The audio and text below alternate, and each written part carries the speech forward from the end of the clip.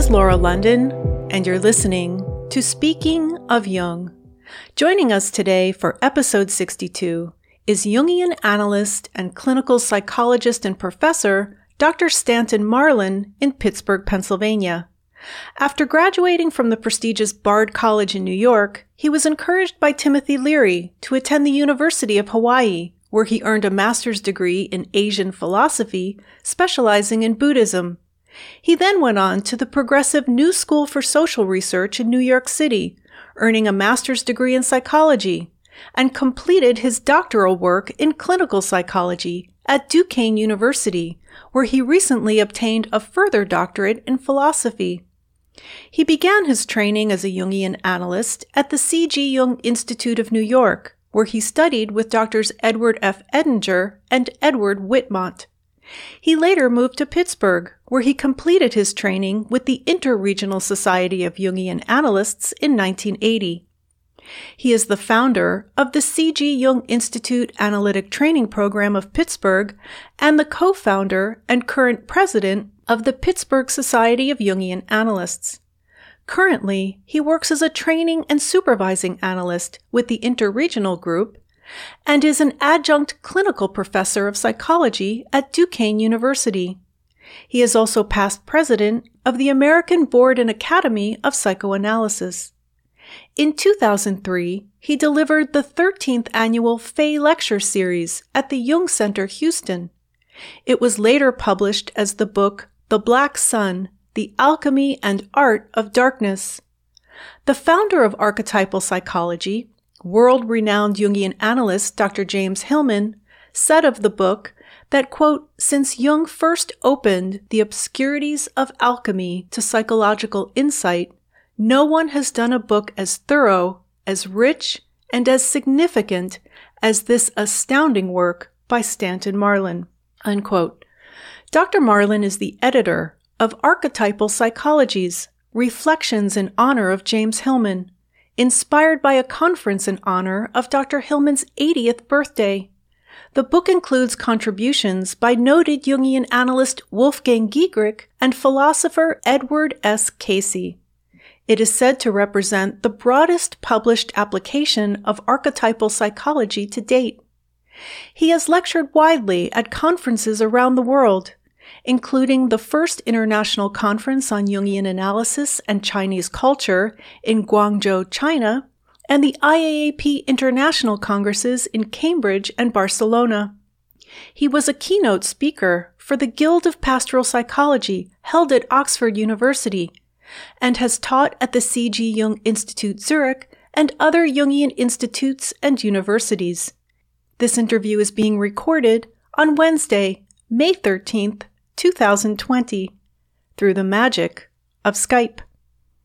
So we're here today to talk about your book, but I also want to talk about you because you've had a very interesting life. And I was wondering if you would tell the listeners a little bit more about your background, things in addition to what I read in the intro, before we get into your book, The Black Sun. I was actually thinking about the interview, Laura, and realizing that a couple of things that might be of interest, at least was of interest to me when I started thinking about the interview, was what preceded and came after the work on The Black Sun. And I had an interesting realization that was kind of interesting. I had some early experiences. You had mentioned Timothy Leary, with Tim Leary and Richard Alpert at Millbrook, and with the LSD explorations. And I think that the exploration of the depths of that experience reminded me of the kinds of stuff I read in Jung's Red Book, and for me was a similar kind of process that had to do with real relativization of the ego, a real limitation on ego consciousness and opening up a dimension let's call it the unconscious or the soul or the unknown, the profundity of the depths of what psychic life is about. And that set the stage for a kind of development that led me on to, as you had mentioned, to the University of Hawaii, where I did study Buddhism and worked in a Zendo with Robert Aiken, who became a well-known Zen master there. And I sat, with him and worked on this whole question of Buddhism about the limitations of, the static nature of ego consciousness and the limitations of the ego from a Buddhist perspective. And as a result, what was going on in my studies at the University of Hawaii led me to work on a master's thesis there, which was on the experience of death in the Tibetan Book of the Dead. And so I worked on that from the point of view of the philosopher Martin Heidegger and Karl Jaspers, and Nagarjuna, the Buddhist philosopher who works on the theme of negation, which is, an initiatory process that has to do with moving psyche beyond ego consciousness per se and into a kind of illumination, which became linked up for me, I think set the stage for further reflections on the black sun and the illumination of darkness itself. Well, one of the things I realized when I was thinking about it, which kind of excited me, was that my daughter was born in Hawaii, and my first child, and ended up naming her Dawn. And because we were in Hawaii, I also ended up giving her the middle name of Alohi, Dawn Alohi, and Alohi means in Hawaiian, shining bright. So Shining Bright Dawn is the name that my daughter carries, Dawn Alohi, and it just struck me when I was thinking of the black sun, the shining quality of the illumination of the dawn of consciousness coming beyond the scope of ego consciousness is the name my daughter carries, and I found that quite interesting. You attended the University of Hawaii before you started studying psychology, right? I attended the University of Hawaii, I think so, before I actually started. I studied psychology at Bard. I was a philosophy and psychology student at Bard. And then I went on to the New School, let me see, when did I go on to the New School? I can't even remember. I think I went I did 2 master's degrees, one in Asian philosophy and one in psychology at the New School. And then I was in a PhD program for a while at the New School in philosophy when I realized it was a layover on the way to the, I guess it was at the University of London, where the famous Tibetan scholar Yosepi Tucci taught, and I was going to study Tibetan Buddhism. And while I was waiting to go over there, I got involved in the philosophy program and in a Jungian analysis. And when I decided I wanted to become a Jungian analyst, I decided it might be best to study psychology. So I transferred out of the philosophy program at the New School into a psychology program. And that was the moment that I realized the direction that I wanted to go. Were you a practicing psychologist and then you decided to become an analyst, or was it your goal to become a Jungian analyst the whole time?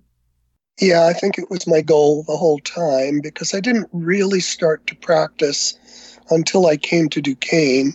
And I decided to come to Duquesne because of its orientation in existential phenomenology. Okay. It was an approach to psychology that fit with my interests and experience. And when I got to Duquesne, I started an internship at a mental hospital, Somerset State Hospital here in Pittsburgh. And that was the beginning of my practice. And I guess it was a couple years later, I worked in mental health centers and then directed a mental health center, and then decided to go into private practice. Mm-hmm. I like to ask that question of my guests because I get that question a lot from listeners is, how do I become a Jungian analyst? What do I do? How do I start? So I like to hear everybody's story of how that came to be. But if we could back up a little bit, another question I get asked a lot about listeners, I get asked a lot by listeners, is about psychedelics and the use of psychedelics. And I was wondering if you would mind telling us a little bit about maybe your experiences with them. You said that you hung out with Timothy Leary and Richard Alpert, who later became Ram Dass, and Ralph Metzner. And I was wondering what your take was on that as far as consciousness is concerned. I mean, some people think that it is necessary, it's useful, and others, like myself, I would say, have avoided it. Well, it's quite a powerful experience, and an experience about which I have very mixed feelings. On the one hand, it was truly a very deep initiatory experience that had an overwhelming intensity, and it was very important in my own development as I struggled to come to terms with what happened during that experience. And I actually am writing about that. It'll be part of one of my new books, and it describes for the first time what that experience was like for me. And I could go into all that, but I guess I would like to also say at the outset, while I have many things that might be seductive and in terms of the potentialities that the LSD experience had for me, as well as the current new interest in its usefulness in different medical conditions and research that's now going on, that I am not one to simply advise people to go and take it. It also can be a very dangerous experience for some people. It's not for everybody. And I've seen situations in which it has led to psychosis and to disabling people sometimes for a lifetime. So it's a very, very mixed story. But in my experience, I was fortunate in being able to struggle through it and mold it into something that was fundamentally of value for me. But I certainly wouldn't want to go on record of suggesting or seducing people into using the drug. The other thing that I guess I would say about it is that when I was with Tim and Richard and Ralph, they were working, or actually had just been completing, a book called The Psychedelic Experience, which was meant to be a guidebook that in controlled circumstances, there was a way that based on certain Eastern texts, in this instance, the Tibetan Book of the Dead, that could be seen as a guide to the LSD experience, and it could be managed within that context. But my experience was that, from my perspective, taking a large enough dose of it, of the pure LSD, that in my mind, it was laughable that it could be managed in any way at all. It had an overwhelming power and an experience of ego death, and opened up an experience that in no way could be controlled. It had its own trajectory, and I had been taken along with that trajectory into the depths that were very, very, very difficult, but also opened up tremendously illuminating experiences. When I first took the drug, I guess I'll say a little bit about it. I took it in a group with Alpert and Leary and others who were residents at Millbrook, which I was for a while. And at first I thought when I took it, nothing was going to happen because I wasn't having any unusual experience at all. And all of a sudden, when the drug started to, affect me, it was like a total transformation. All of a sudden, I was sitting there and felt like the world had changed, and I stood up and I started walking around and seeing others, and it was if I realized that I had died and I passed over to the other side of life. It was like the secret of death had been revealed, and it was simply ongoing life on another plane of existence. And I was with others, all of whom had died, and there seemed to be nothing that was lost, but a sense of a kind of fullness of being, a mystery solved. And slowly I walked around and I felt a sense of wonder and started to think, there is no inside or outside in this place, no life or death, no inside my body or outside. And so I started to wonder then, well, how does one eat? How does one breathe if there's no difference between in and out or life and death? And that thought continued, and I found myself once again in the midst of falling in and out of a sense of duality where there was an inside and outside and where there wasn't. And then there was like an ocean of powerful experiences before me, and I was resisting it. And anxiety grew tremendously, and it was like a pull down into the depths, and I was struggling to stay alive and fought it, knowing that somehow I should relax into it and that I had to trust and love in order to die into this otherness that was transformative. And that was an ongoing struggle that lasted for a very long time. And I realized that I didn't know what was going to happen. And I was wondering as I walked around the mansion, Larry and Alpert's mansion in Millbrook, if there was an outside at one point. And I walked out the door. And at that point, I looked up into the sky, which was very dark. And I stepped outside on the ground, and I felt roots growing out of the bottom of my feet and reaching all the way down to the center of the earth. And as I looked up toward the sky, the dark sky, it was filled with stars, and my arms reached out, and the roots extended upwards, and my fingertips touched the stars at the same time. And I felt deeply connected to the whole universe at that time, to above and below, and to an experience that went through every pore of my body and into the universe, and a feeling of, a sense of completeness. And that started to be the culmination of the experience. And I started to reintegrate and, return to a more everyday consciousness, sort of dazzled by the experiences and the forces that were at play. So that was just the gist, the little centerpiece of that kind of experience. When I realized that wasn't at all controlled or programmed, it just had its own course, and my own ego struggle against and with it until that moment of connection with the deep parts of life. Now, had you heard anyone else explain what they experienced before you had your own experience? Oh, I had seen many experiences of drugs. I used to even be the director of a drug center.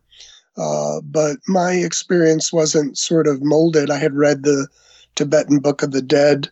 I had ideas about it, but this seemed to me to have a course and a power of its own that went beyond my projections and expectations into a new experience of its own.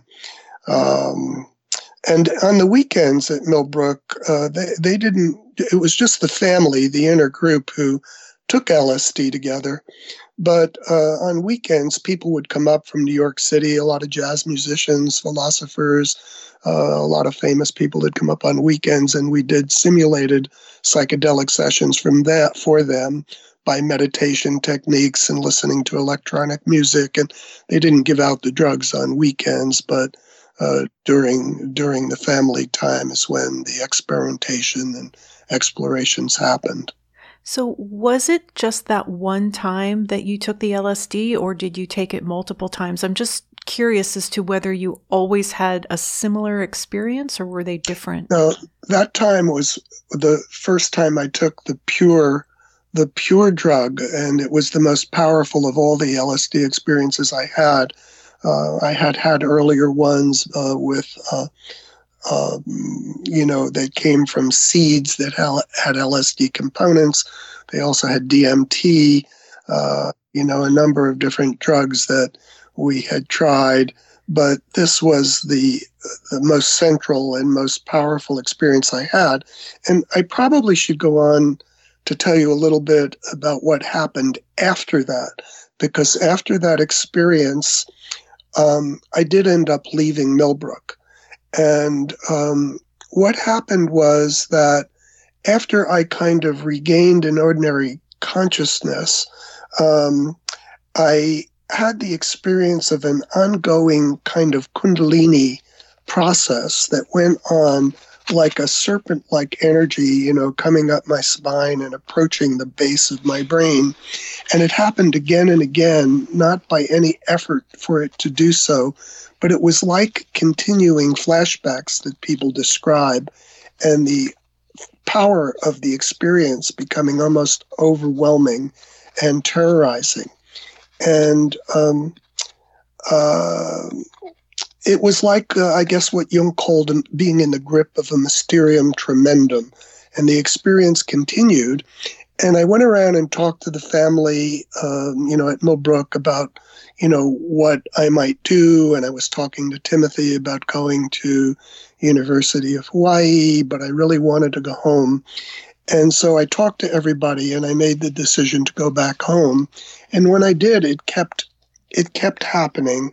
And my parents convinced me at that time to seek the help of a psychiatrist. So I went to see a psychiatrist, and when I did, I had the feeling that the doctor really didn't have a clue about what I was talking about. I still felt I needed some help. And the idea of the Tibetan Book of the Dead remained in my mind. And I was aware of a Tibetan monastery out in New Jersey where there was a well-known Tibetan Lama there, Geshe Wangyal, who I decided he might be able to help me because I felt he would understand the experience from the Tibetan point of view.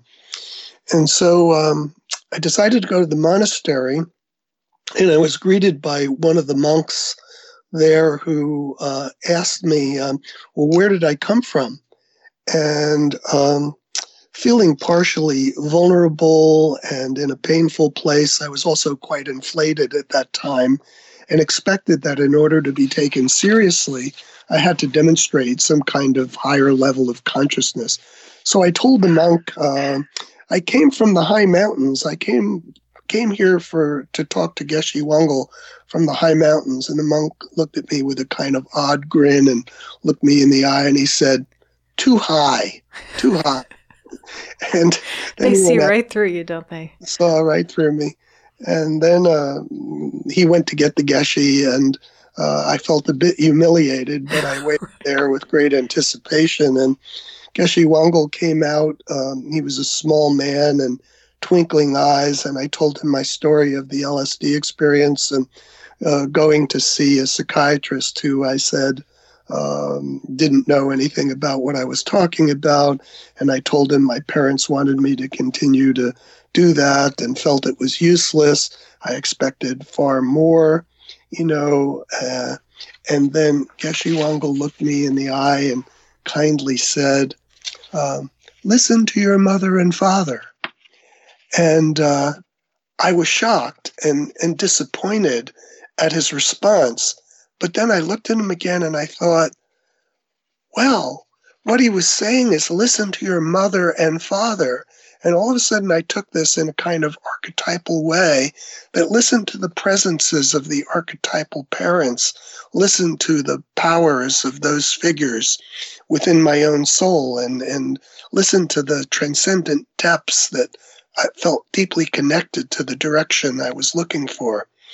And then he showed me around the monastery and showed me one primary book that they had been working on, and had tea, and then I left for home. And what was interesting was that after that, it seemed to set my course back toward something more integrative, but I still had residues. When I came home, I saw my uncle, and I was sitting on the steps and having conversations with him, and I couldn't believe how wise he was. Everything he said made me feel like everybody, including him and the Lama, were kind of enlightened beings, and I listened to everyone as if they spoke esoteric truths, and the world was enlightened, and I could learn from every moment of experience I had from contact with others. And so now I was listening to everything with a kind of symbolic ear, and remembering about the teaching where in Buddhism, one respects everyone as if they were the Buddha. And this sensibility felt like I was living again on another plane of existence, slowly integrating the experiences that I've had. And slowly then I decided to return to school and finish and began studying Jung for my senior project at Bard. And at the same time, with a deep appreciation for Asian thought and for Jung's study of The Secret of the Golden Flower, which was a book that remained with me for some time.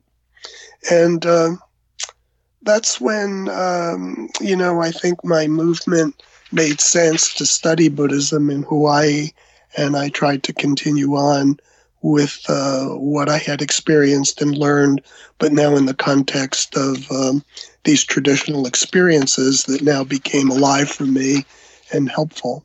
And I remember in the book, The Psychedelic Experience, Leary and Alpert spoke about Jung and William James as two Western psychologists who, had kept open both to the advancement of scientific theory, but didn't shut off Eastern scholarship from consideration. And certainly for Jung, the Tibetan Book of the Dead was a constant companion, as he notes, and he wrote the introduction to it. So there were many stimulating discoveries that started to link philosophy and Buddhist philosophy and the psychedelic experience and Jung, and they were the kind of matrix out of which I then really began to form and develop my own position and my own studies. Mm-hmm. You mentioned the Tibetan Book of the Dead several times, and I was supposed to cover that on episode Q1 with Rick Levine, but we never got around to it. Would you be able to just kind of summarize for the listeners who might not be familiar with it what the gist of that book is? I know that's a tall task. Yes. Well, there is a lot to say about it, and there's much published. And Evans Wentz, of course, did one translation of it. There are current new translations of it. But it was a book that spoke about guiding people to the after-death state by reading certain things that served as a guidebook, helped them to face what they were experiencing in the different bardos, and to go on not to rebirth, but ultimately to the release of the self into a kind of transcendence. But it also showed what happens when one gets hooked in the bardo and one returns into reincarnations. Now, the thing about it was whether or not that book literally spoke about the literal experience of death and the afterworld, or whether it spoke about the experience of ego death. And, in some way, maybe the two are not so terribly far apart.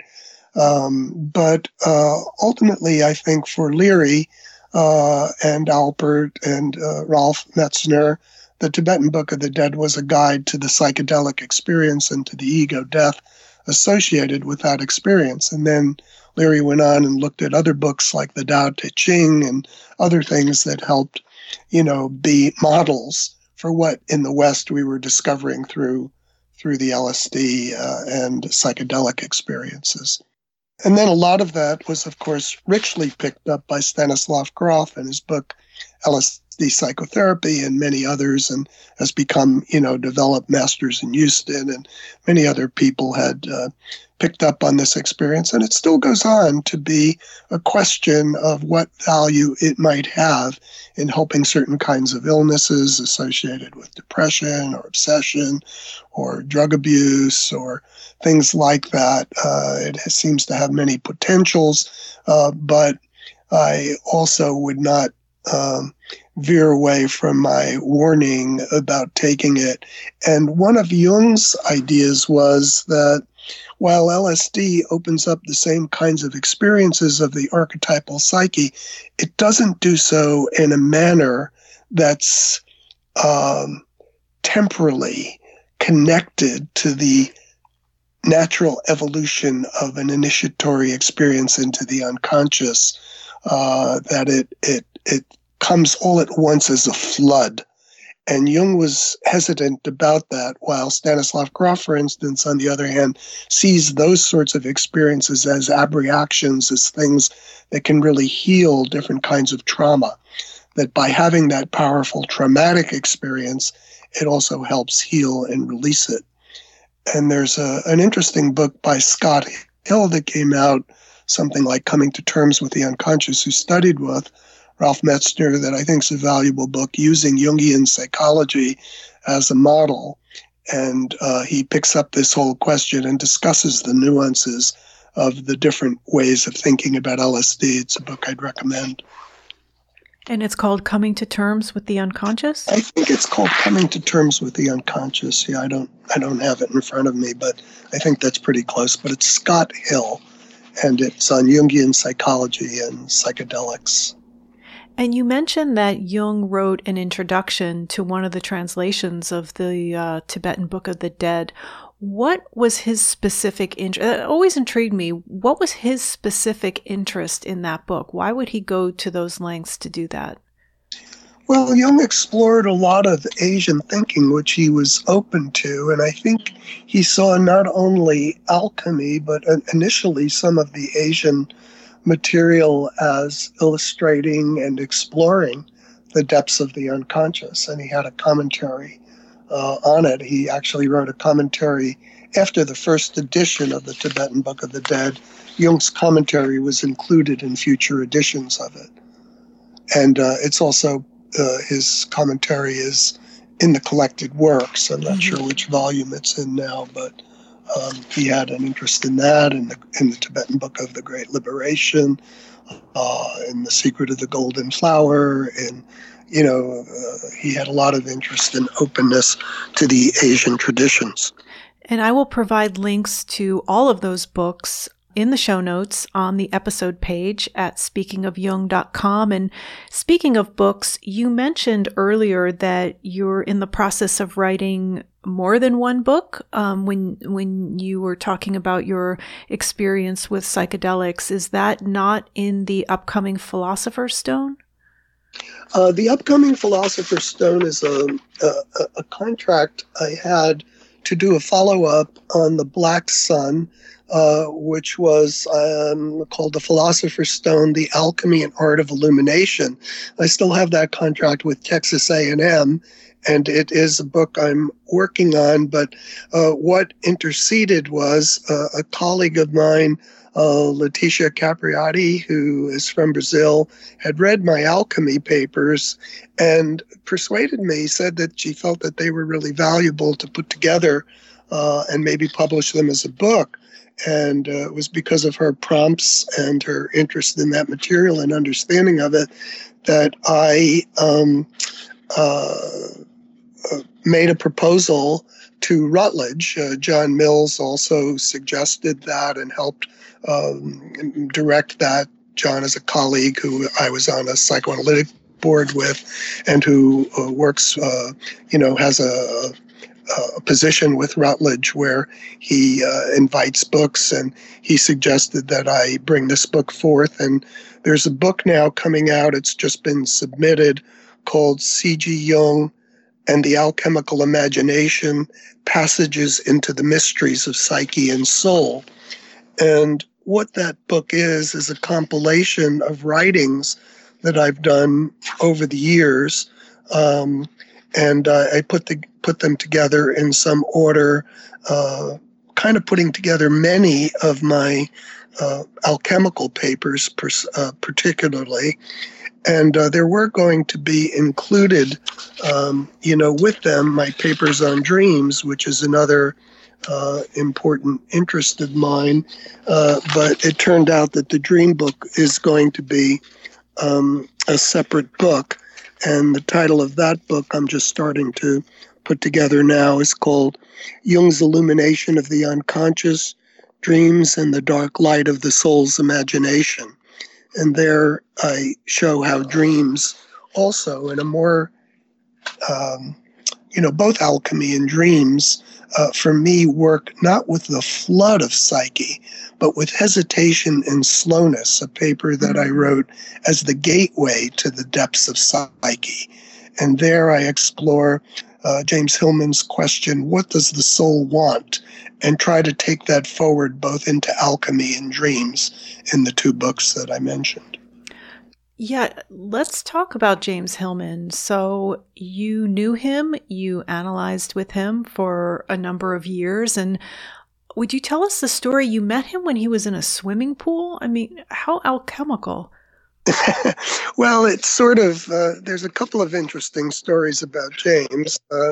One is, yes, I met him in a swimming pool. It's probably not that strange because he was exploring joining the Interregional Society of Jungian Analysts, which I was a member of. And so when I went down to one of the meetings, outside of one of the meetings, there was a break and there was a swimming pool, and I was in the swimming pool, and there was James Hillman. And James and I started to talk, and he had asked me, what was going on in there. He was down considering whether or not he was going to join, I think, at the time. And I said, they're just talking about a lot of political stuff or something like that right now. And he looked at me surprisingly, because I knew James. I had read his Revisioning Psychology and was very excited to meet him. Because that was a book I read and thought was so original. It was a book I wish I could have written, and was very enamored of him, and said to him, what I thought would connect me to his ideas. And he said, well, everything's political. Everything's important politically. And so he kind of shocked me, and we ended up in an interesting conversation. And over the years, I decided at one point that the way to further get to know his ideas was the possibility of working analytically with him. And I brought that up at one point. And I actually had a dream that I told him that sort of was embarrassing. It was a dream about coming and lying down with him. And I wasn't sure what it meant, but it had a kind of strange erotic connection. And I told him it rather embarrassedly. And he said, why not come and lie down with me for a while? And I think what he did was to take it up as a transference eros, which was there. And I ended up working with him for quite a while, sometimes in person, but often by telecommunication, which now, unfortunately, is the way of the world. It was a very powerful and good experience for me. He was so astute in his understanding of images and dreams, and the work deepened. And I did it after I had graduated. I was already a graduate analyst. It was after that I decided to do a post-analytic analysis with him. And it was very formative for me. And then I became part of, really, I would say, the archetypal group, kind of meeting with James and a number of other colleagues Paul Kugler and David Miller and Higuchi from Japan and Nor Hall and Mary Watkins and Gigerich, and a bunch of us all met in a fairly regular way, Robbie Bosnack, and discussed issues from an archetypal point of view, discussed cases, discussed ideas, had encounters, and it was a very rich part of my own Jungian and so-called post-Jungian, although that's a term I put quotes around, experience. Tell us why you put quotes around it. I don't like that term, but... The reason I don't is because I think there's a lot of assumptions in current writings that, many people have made contributions to Jung, have challenged Jung, but when sometimes they do, they talk about moving beyond Jung and into this post-Jungian idea. And for me, I'm not even sure that we've totally caught up to Jung. So in a way, I feel myself to be not only post-Jung, but pre-Jung and Jungian. So my work, as I say in this new book that I have, is an attempt to bring my classical experiences of Jung and my continuing effort to learn about Jung into relationship with archetypal psychology and with the movements that have certain interesting differences from Jung and different ways of seeing him. But whether or not we're post-Jungian, that's a question I put in brackets. I appreciate that. And also, that's why I have not gotten much into archetypal psychology. I don't know much about Hillman or speak to archetypally oriented Jungian analysts because I feel like I don't fully know Jung yet. And that's what I've been trying to cover on this podcast. I've been doing this for 5 years now, and I still feel like I've barely scratched the surface. So I'm still trying to understand Jung and cover Jung before I go beyond Jung. Sure, I can understand the sentiment. At the same time, I think one of the things I would say in my experience with James is James wasn't so post-Jungian completely himself, and sometimes he was very critical and had initiatorily, a real critique. I wrote an article for the book, I think Renos Papadopoulos' book on Jungian psychology, where he picked a bunch of people who were sort of specialists in different areas of Jung and asked them to write articles. And I wrote one on alchemy for him, and had studied James and with James, and even helped edit for a while his alchemical psychology. And there he really makes some big moves, to see alchemy in a different way, rather than seeing alchemy the way Jung did, translating it into a psychology so that he had a psychology of alchemy. Hillman works more with a poetic basis of the imagistic psyche and talks about an alchemical psychology. So there's a tension between a psychology of alchemy and an alchemical psychology. I think that's very rich, that tension. But James himself, too, often went back to say he was still studying Jung. He was still interested in Jung. In spite of going beyond Jung, I think he was also very Jungian in many respects, and that it becomes too easy just to juxtapose him. He invited me and a few other people I remember to present together at a conference, one of the international conferences, where he really wanted to straighten out some of his feelings about Jung. And there was an attempt to do so at that conference. And so he would often, speak to the fact, when he wasn't just putting forth his own radicality, he would also come back and he would be extremely appreciative of Jung. So I never felt that either he felt or I felt that Jung had been completely left behind or mastered or moved beyond. Well, thank you for sharing that with us. That's very insightful, and I didn't know that, so I appreciate it. And let's now segue into alchemy. I would like for you to briefly tell us why Jung was interested in alchemy, and maybe, though, what alchemy is. Hmm. Yeah, that's a big question, and one I'm still writing about. I One of the ways to think about it, I think, historically, and I've started to write. I wrote a foreword to a colleague and friend of mine, Sanford Drob's book on interpreting the Red Book, and in the Red Book, Jung has these amazing experiences that were the foundation, as Sonu Shamdasani has pointed out again and again, and the rich presentation he does and publishing of Jung's Red Book with great notes. But what historically happens is that Jung tried to take those experiences and ultimately to suggest that they were expressions that required a kind of understanding and expression that fit with the scientific worldview of his time.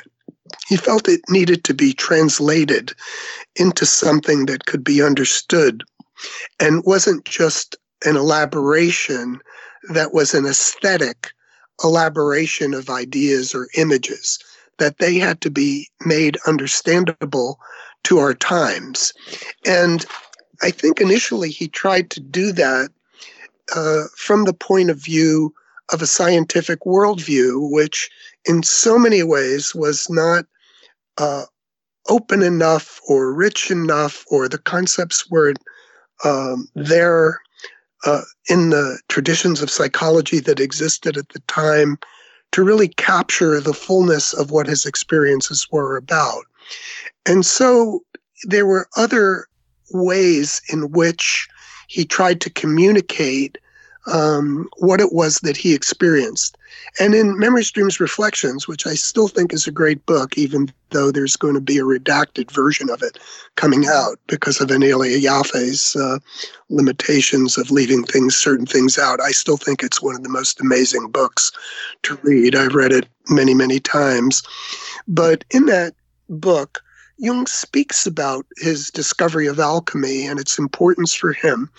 And through following his own dreams and following his imagination and his fantasies, what I would call and do call the way of the daimon. By following the way of the daimon, the articulation of his ideas led him into his work that sometimes came to be produced in a more rational form, but still was richly laced with imagery and symbolism and metaphor, which were, I think, fundamental for Jung.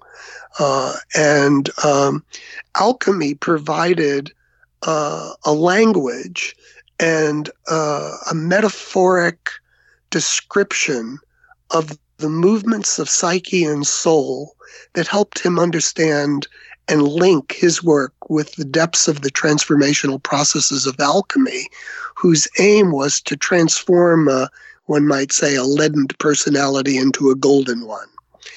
And a lot of people at times think that Jung simply translated alchemy into a psychological idea, as if it was something that didn't go on in reality, but only in fantasy or in metaphor. But I think that Jung was absolutely conscious that whatever it was that went on in the soul was not simply a reductive psychology of ideas or conceptual realism, that these ideas melded and broke down and deconstructed the splits between psyche and matter and between inner and outer, and expressed itself in an illuminated imagination that captured something that went beyond our Cartesian way of looking at the world. And alchemy was a wonderful expression of that transformative process and was fundamental for Jung. For him, it helped him, as he said, something like organize and, coagulate. I don't remember the exact terms he used now, but it helped him frame his understanding and discover a deepening process, and it was fundamental to him in alchemy took up a lot of his collected works, and there's still more to be published. I think the Philemon Foundation is working on another one of his works, and there's still more to be said about alchemy and its importance for Jungian thinking. So your book, The Black Sun, the title intrigued me. I didn't know anything about it when I came across it many, many years ago, and it has been a source of fascination for me. It's a wonderful book filled with images, a variety of images, and you include a lot of illustrations, paintings, drawings done by Analysans, and you write about it and what it means. And so basically you're looking at the light of darkness itself. And if you would kind of summarize what is the Black Sun, and then I want to talk about the difference between the alchemical Black Sun and then kind of more the literal Black Suns that I went to go find, one in Germany and then the total solar eclipse that I chased. Right. Yeah.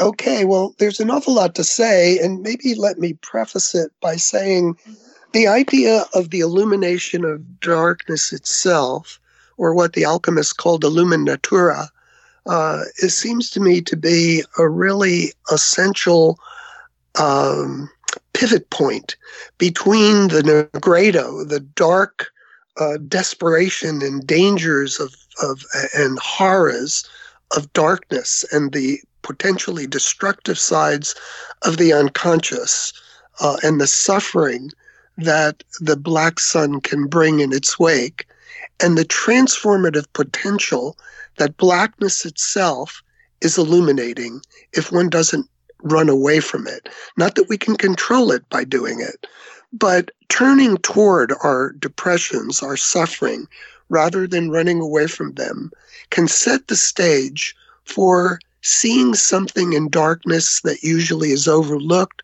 or negated or let go of or not seen.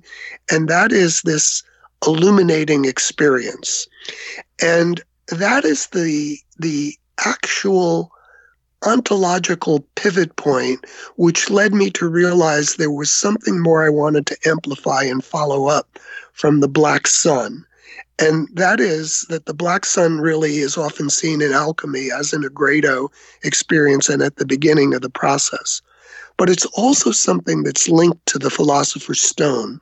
Without the Nigredo, without the negation, there is no initiatory process that leads through the colors of alchemy and opens the illuminations of shades and colors.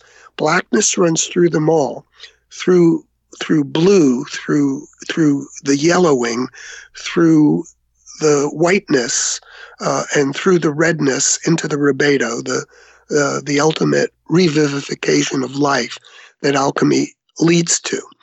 And so the Black Sun is a matrix in my idea, and I touch on it in The Black Sun, but it also led me toward writing this new book about illumination, which is to pick up on the side of the blackness that is illuminated. And I wrote an article about that. That's a transitional article in spring publication. There was an issue on alchemy, and it was called From the Black Sun to the Philosopher's Stone. And in that article, I move through the Black Sun and all the power of that image toward the goal of alchemy. And the goal of alchemy as this experience of illumination, which develops on the lumen natura, the idea of the enlightenment that comes in blackness itself, not by going beyond it, not by surpassing it, but by deepening, enriching, and understanding its essence, its potency. So I'm going to jump in here. Why is it not just blackness or darkness? Why is it a sun that is black or a sun that is dark? Why are the two together, the sun and the darkness? It's a great question. It's an interesting question, and I'm not sure exactly how to answer it, except that one of the things that it leads to the Black Sun is what happens to consciousness. Consciousness has often been associated with light and with the sun. And that sun sometimes is seen in itself as illuminating. But the way the sun and consciousness has been taken up in Western culture, and maybe in other cultures as well, is that it does not incorporate or connect with the unconscious.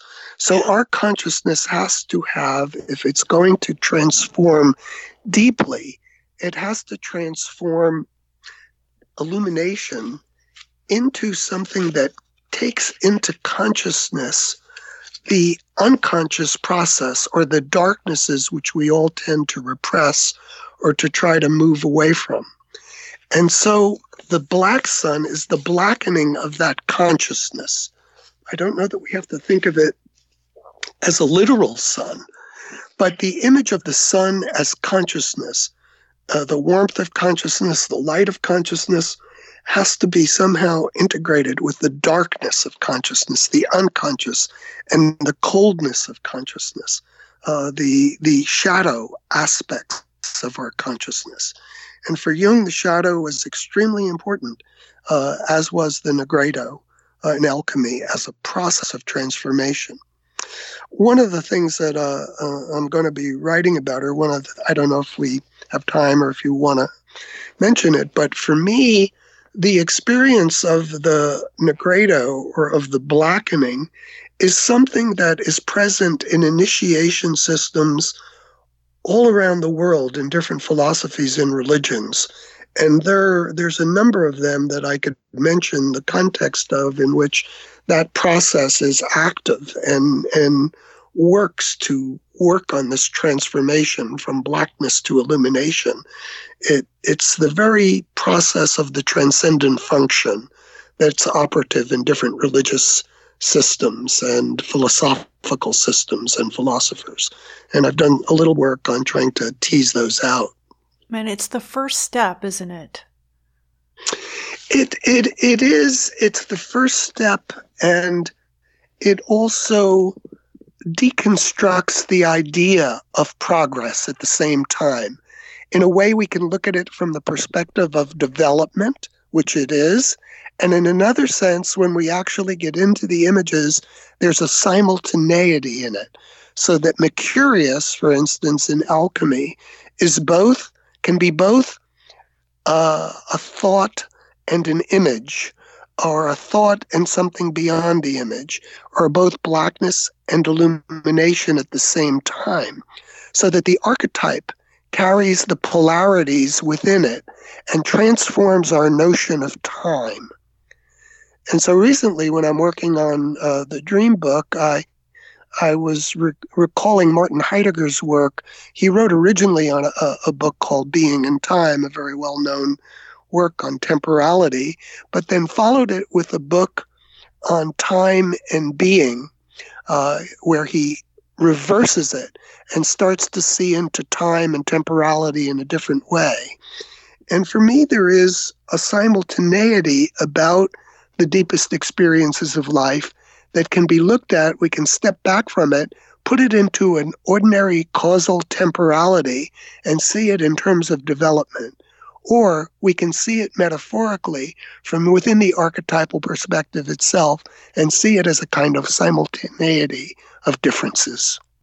And you said that the black sun is a symbolic expression of the ego and the self. And did I get that right? Because you were talking about the polar character of the archetypal psyche.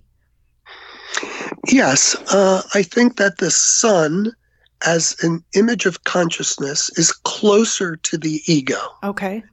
And that the unconscious challenges the position of the sun or the ego with a darkness, with another sun, with another kind of illumination. And that is the shadow aspect that can be transformative to consciousness. So Edinger, for instance, at one point talks about the ego-self axis and their relationship, or we can talk about coming to terms with the unconscious as a way of talking about the polarity or the tension of opposites. But that's one way to talk about it. Another way is to talk about the tension as a play of differences that aren't just opposites, but have to do with a radical relativization of our ordinary ways of thinking so that we have a multiplicity of conscious images and awarenesses that don't necessarily only have to be put in a causal perspective. And things like synchronicity break into those structures and illuminate at times, bringing together something that's hard to even understand from an ordinary causal perspective. In the beginning of the book, you talk about the danger in bypassing the darkness, that there is an idealized goal in alchemy, but you don't want to skip over dealing with the darkness. That we're seeking that gold, but there is gold in the darkness too. Yes, exactly. In fact, the real essence of the gold, I think, is rooted there. Without that deepening color, it's not just a bright yellow. It has a darkness in it, a richness in it. And the black sun, Sol Niger, the illumination that's present in our depressions, in our suffering, in our struggles, in our confinement now in life, if we turn towards it instead of trying to escape it, transformation and illumination is potentially activated by the turning toward rather than the turning away from and running away from it. I'm trying to figure out a way to get that point across to people who are not so familiar with this work. So I can already hear it in my head. What do you mean there's darkness in gold? So how can we explain a paradox? I don't know. Yeah. It is paradoxical. It can be poetic. It can be metaphoric. It can be symbolic. The best possible expression of something as not yet known.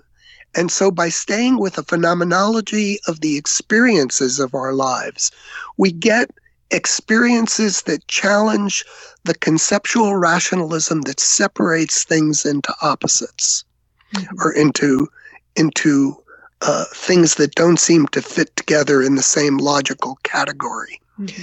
And so it's a little tricky, but I think it does happen if one takes into consideration the things that, if we're open to the things that challenges our opinions and our attitudes and our certainties, if we're open to the otherness of other people and other ideas and other cultures and other things, then we are relativized. And the relativization of the ego for Jung was one of the most important things about the individuation process and about coming into a fuller sense of the self or of consciousness. You mentioned earlier ego-cide, and that came up in my talk with Murray Stein in episode, I believe it was 54, on the ego.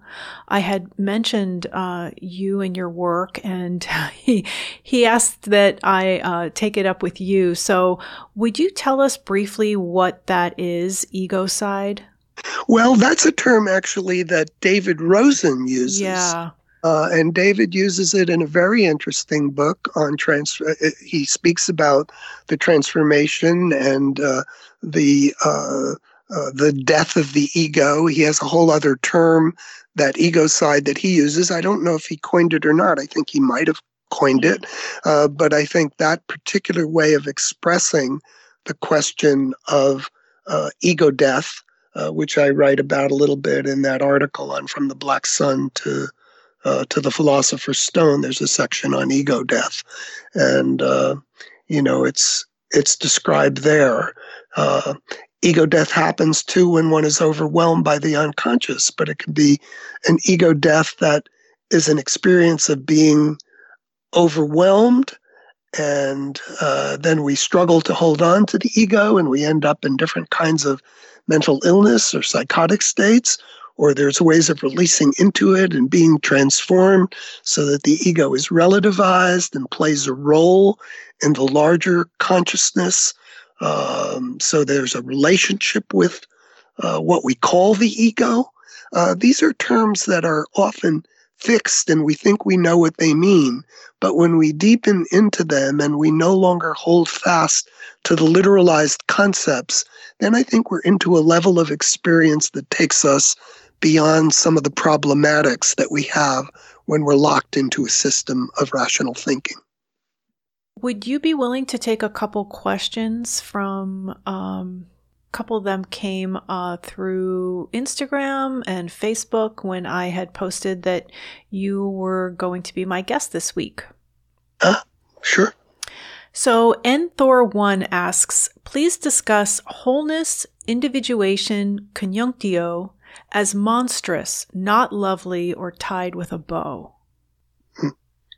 Yeah, that's a great question, and it's something I actually wrote about and is an important observation. It was an observation, too, that the analyst Neil Micklem, a Jungian analyst, spoke about the importance of paradox rather than simple unity, which is the more attractive version of the unity of opposites. But Micklem points out the horrific side of the images that have a monstrous and grotesque character. Edinger, for example, gives the idea of the monstrous image of the extraction of Mercurius and the coronation of the Virgin in his book, and humorously speaks of it in the context of the Christian worldview as analogous to a cuckoo's egg that's been laid in somebody else's nest and from which something unexpected is to launch and hatch. And the French philosopher Jacques Derrida likewise speaks of the monstrous, that the future is monstrous. And Sanford Drob quotes Derrida's notion that the future is necessarily monstrous. The figure of the future, that is, can only be surprising and something which we're not prepared. And as such, it is heralded by a species of monsters. The future would not be the future if it was not monstrous. And I'd claim that the Red Book and the individuation and the conjunctio and all these things has this monstrous dimension, which is been like a cuckoo's egg that's been laid in our time, so that some of the things that we deal with are totally horrific to the ordinary consciousness of everyday life. And yet for that very reason, they move toward bringing the shadow into consciousness. Another question, this is from Tom Butkovic. He asks, how does the soul Niger relate to the Black Madonna? There's a book on the Black Madonna by Fred Gustafson. Yes, he was our guest in episode 10. Yeah.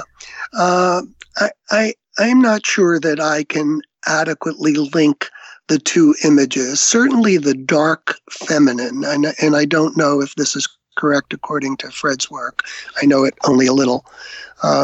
But the whole idea of the feminine as an expression of what gets left behind, sometimes in Western thinking and in Christian thinking, and the feminine appears as a darkness. The anima appears as a darkness that comes from the depths, and as a result can be a kind of metaphoristic energy that is linked to the black sun, because the black sun might well be an image of the unconscious, the unknown, that which is other than the ego consciousness. And so all the different figures, dark figures of different kinds, all the different animations of the unconscious play a role as, you might say, messengers from the depths, messengers from the darkness into and up against consciousness. And so I'm sure there are linkages for every different archetypal image, and one could try to make connections between them. But exactly how those connections might play out historically or in particular religious systems or mythologies, I'm not able to articulate. Mm. And then the last one is actually my question. I travel to Germany quite frequently, and when I was there, I think it was maybe the first time, I was on the phone with my friend, William Henry, who is an investigative mythologist, and he's a frequent guest on the History Channel program, Ancient Aliens. And I told him where I was, which I don't want to say on the podcast because it's kind of this secretive place that I escape to now and again. And I told him where I was in this teeny tiny town in Germany. And he said, well, you're not very far from this triangular shaped castle called Wewelsburg that was part of, the Nazi regime and the SS. And I mean, it's a museum now. And he's like, you should really go check it out. There's a black sun embedded in the floor in one of the rooms, in one of the ballrooms there. And I was on my way to the airport. I had to leave for the airport in about an hour to fly home, and so I couldn't go. And so on one of the trips that I made out there, I finally was able to visit this castle. It's near Paderborn in North Rhine-Westphalia, and it was built in the early 1600s. And I was wondering if you knew about this black sun. I mean, it is not the black sun of alchemy, but it's a big deal. And I took photographs of it, and it's kind of a dark, weird place. I mean, it was property of like the princes, and then it was the place of the King of Prussia, and somehow it was acquired by Himmler back, I think, in 1933. And there are all these stories about what really went on there, and I don't know that we'll ever know the true story, but I was wondering what your thoughts were on that black sun and also on the total solar eclipse. Yes, and so that, I don't know if you saw in 2017, it crossed the entire continental United States, and I just spoke about this. I had 2 astronomers on the podcast last week in one of my special quarantine series episodes where I interview my friends, and I was on the path of totality in Charleston, South Carolina. I also spoke about it with Rick Levine, who was on the other coast. He was in Oregon, where we witnessed totality. And I think you saw it too, didn't you? I tried to see it and only had a partial vision. Okay. Here's the thing about the black sun. The black sun was also an image in Nazi Germany. And it had some very concretistic and different meanings there. Yes. And quite negative. Yes. In the most literalist sense. And so I think it was quite removed from my perspective from at least the way that I'm speaking about the black sun and what I'm trying to get at through it. And there have been a number of books that have been written about, the black sun in Nazi Germany.